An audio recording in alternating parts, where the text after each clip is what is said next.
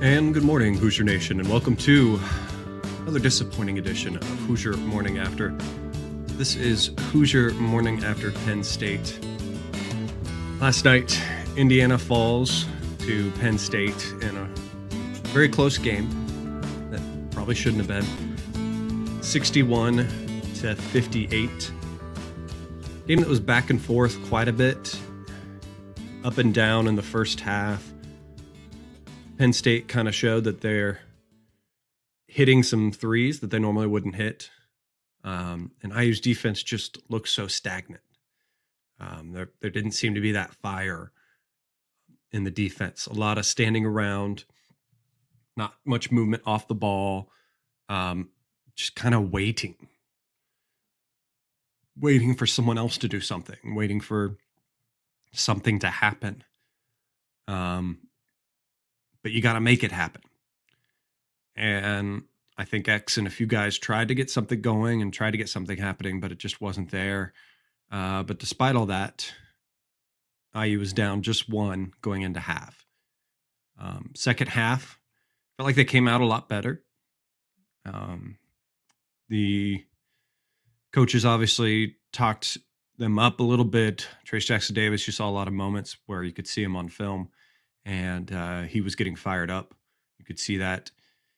And he came out with a little bit more aggression and everything in the second half. Then there was a moment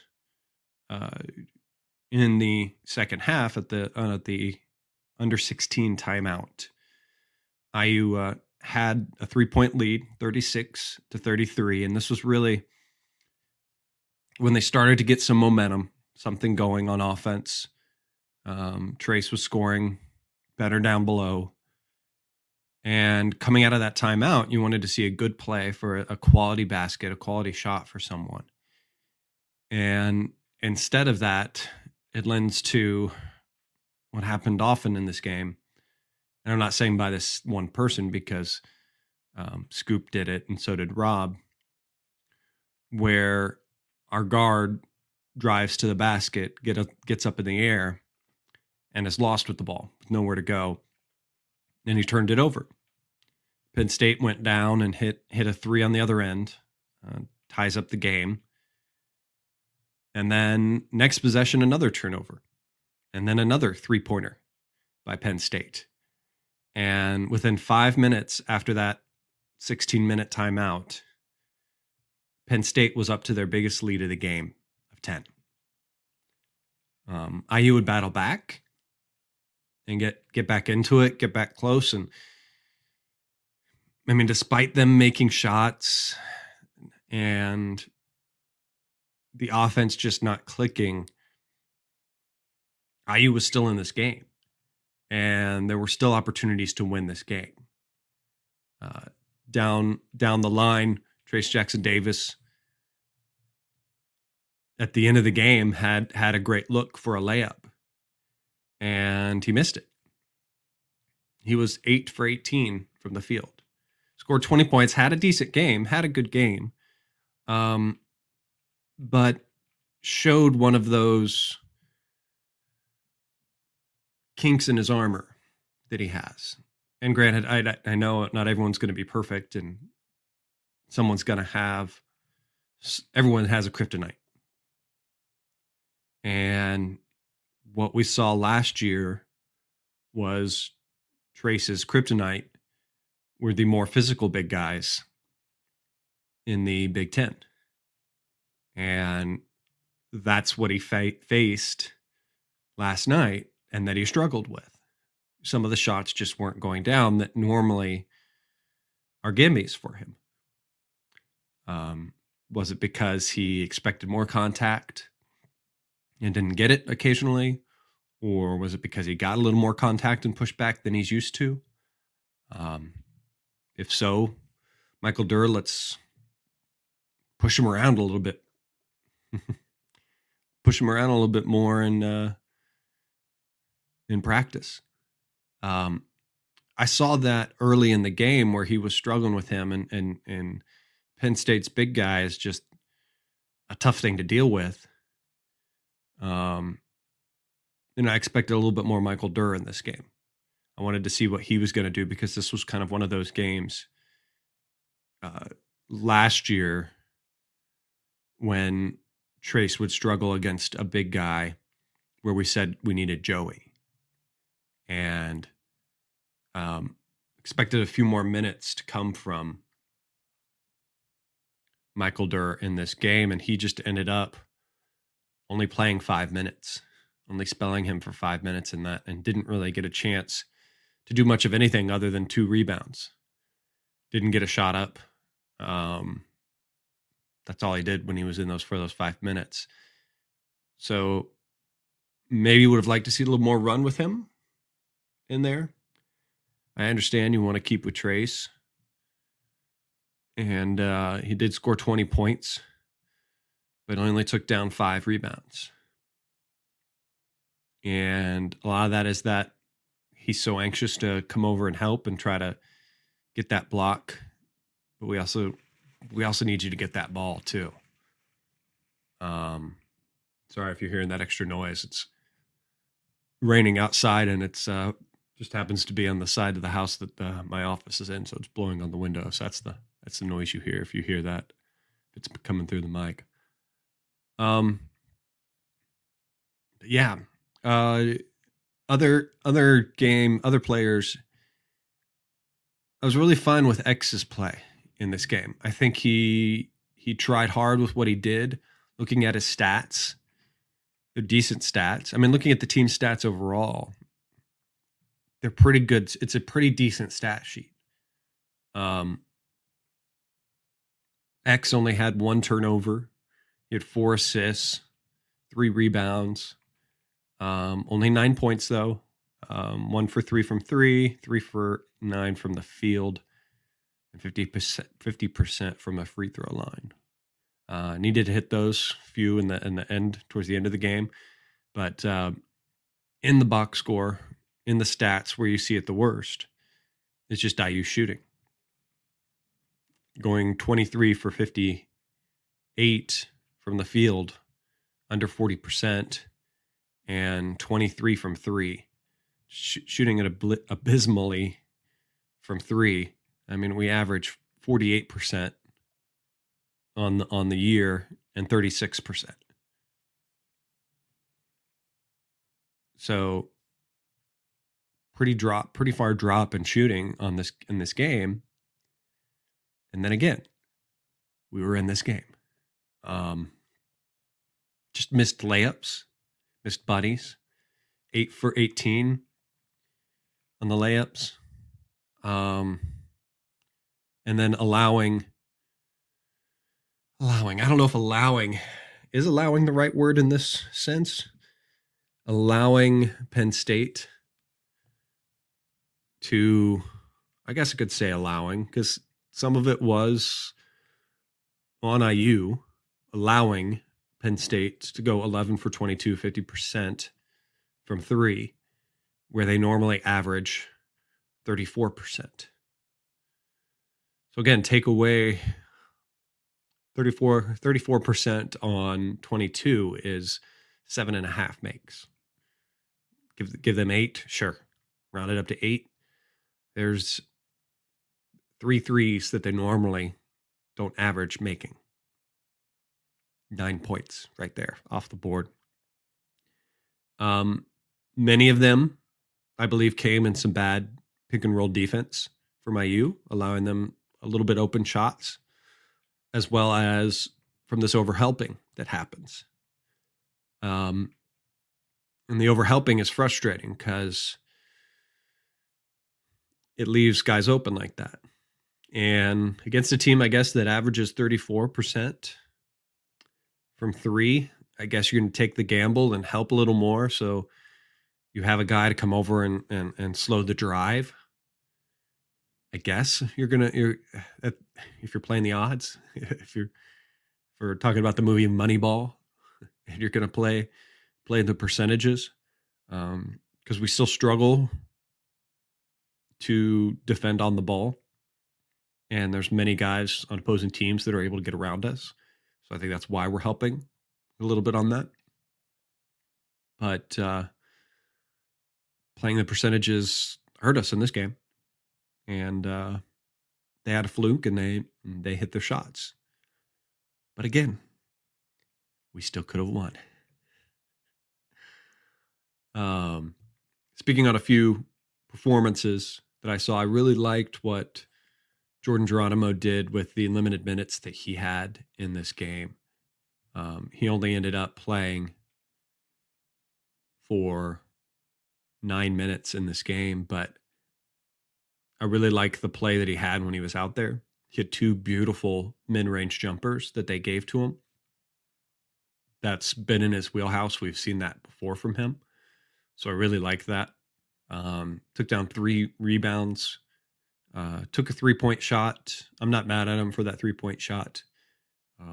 I believe that's in his wheelhouse and something that he can keep working on, and that could be in there for him. Very excited for him moving forward on this team next year and beyond, because I think he's going to be a big impact player, and he shows that in his development and everything. I just wish maybe he would have gotten more minutes. It's a tough thing to want to play him more, because where do you play him? You play him instead of Race Thompson. And Race Thompson has proven to be invaluable in this team as well. So you don't want to take him out. That's a very important position. It's funny now. I just realized it in my head right now, actually. Going into this season, I was kind of questioning who that 4 guy would be, knowing that that Coach Woody wanted to play more of that 4 out, 1 in kind of thing. The 4 position is a guy that needed to be versatile and do a lot of things, and was wondering if Race could control that position and if Geronimo could do well in that position. And they're 2 of the guys I feel more solid about, honestly, on this team right now. We didn't get the full production out of Thompson that we maybe would have wanted last night. But he was a beast on rebounding for us with 10 rebounds, 1 assist, didn't turn the ball over. Just a solid performance from him. While not impactful scoring, and would have liked to see more scoring from him in a game like this, a fairly solid game. Don't feel like he was off on the defensive side of the ball at all either. Just a solid game from him. Where things struggled for me to criticize the starting lineup is Miller Kopp and Stewart. 2 guys that we need to depend on to hit down the 3-point ball, and they go for a combined 1 for 4. And I just felt like they were standing. They were stuck. They were glued to the corners. I want to see a lot more movement from those guys. I want to see a lot more movement, finding open spot, finding somewhere to go, getting their shot. Let's call some plays where they're screened to get open and get them good looks in rhythm. And that wasn't there in this game.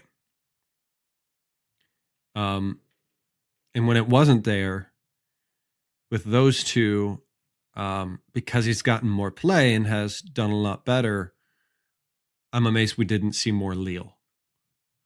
Leal and Geronimo are the ones that, playing Captain Hindsight in this, I want to see. I wanted to see them a lot more in this game. I think Leal's not as much of a detriment on defense like he maybe used to be, what used to be an excuse to keep him out of the game. He finished with just 5 minutes. Took 1 3-pointer that was hit, that missed barely. But I feel like he's one of our best post feeders in a game where we struggled to get Trace touches, a game where we kind of settled for too many quick shots without getting Trace a touch. I always feel like he could be a player that can be in there and do that for the team and hit the three. So I question the coaches on that go. We did see in the second half a lot of play with X and Rob in there together. Penn State's a little bit smaller of a team on the outside and around and quicker. So coach did that probably from a defensive standpoint, needing those two to ratchet up their defense and have them in there for that standpoint. And I think that was good play. I liked what Rob was able to do when he's in there with X. He felt feels like he feels a little more relaxed when he's in there, when X is in there, and he plays well off the ball. He also plays well when he does grab the ball. Obviously, had some great drives, some great shots. Hit a nice three. It was very timely towards the end of the game for IU. Big shot Bob there. So yeah, I like in the microcosms what Rob gave to us in this game. Tamar Bates got in there for 6 minutes, didn't make a shot, had 2 turnovers and 1 foul. And it's a bummer. I think he gets in there and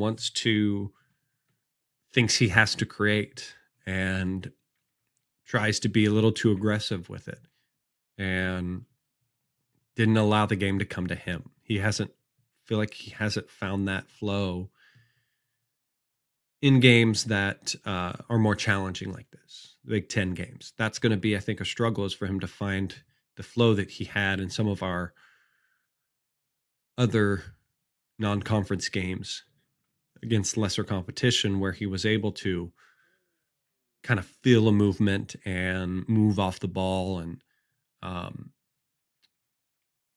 it's not going to be there as much in the Big Ten for him.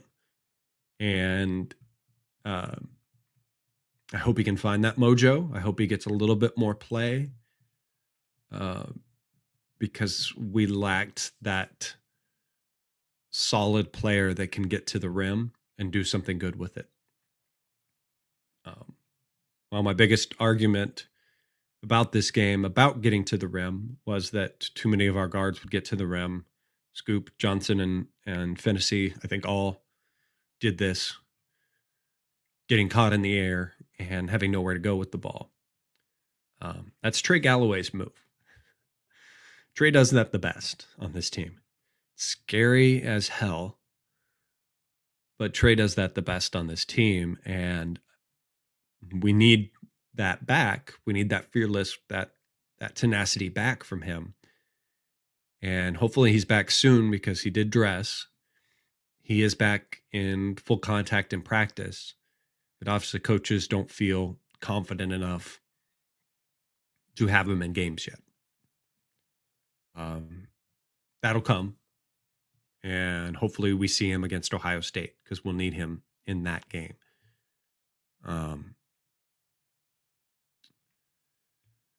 But checking notes real quick.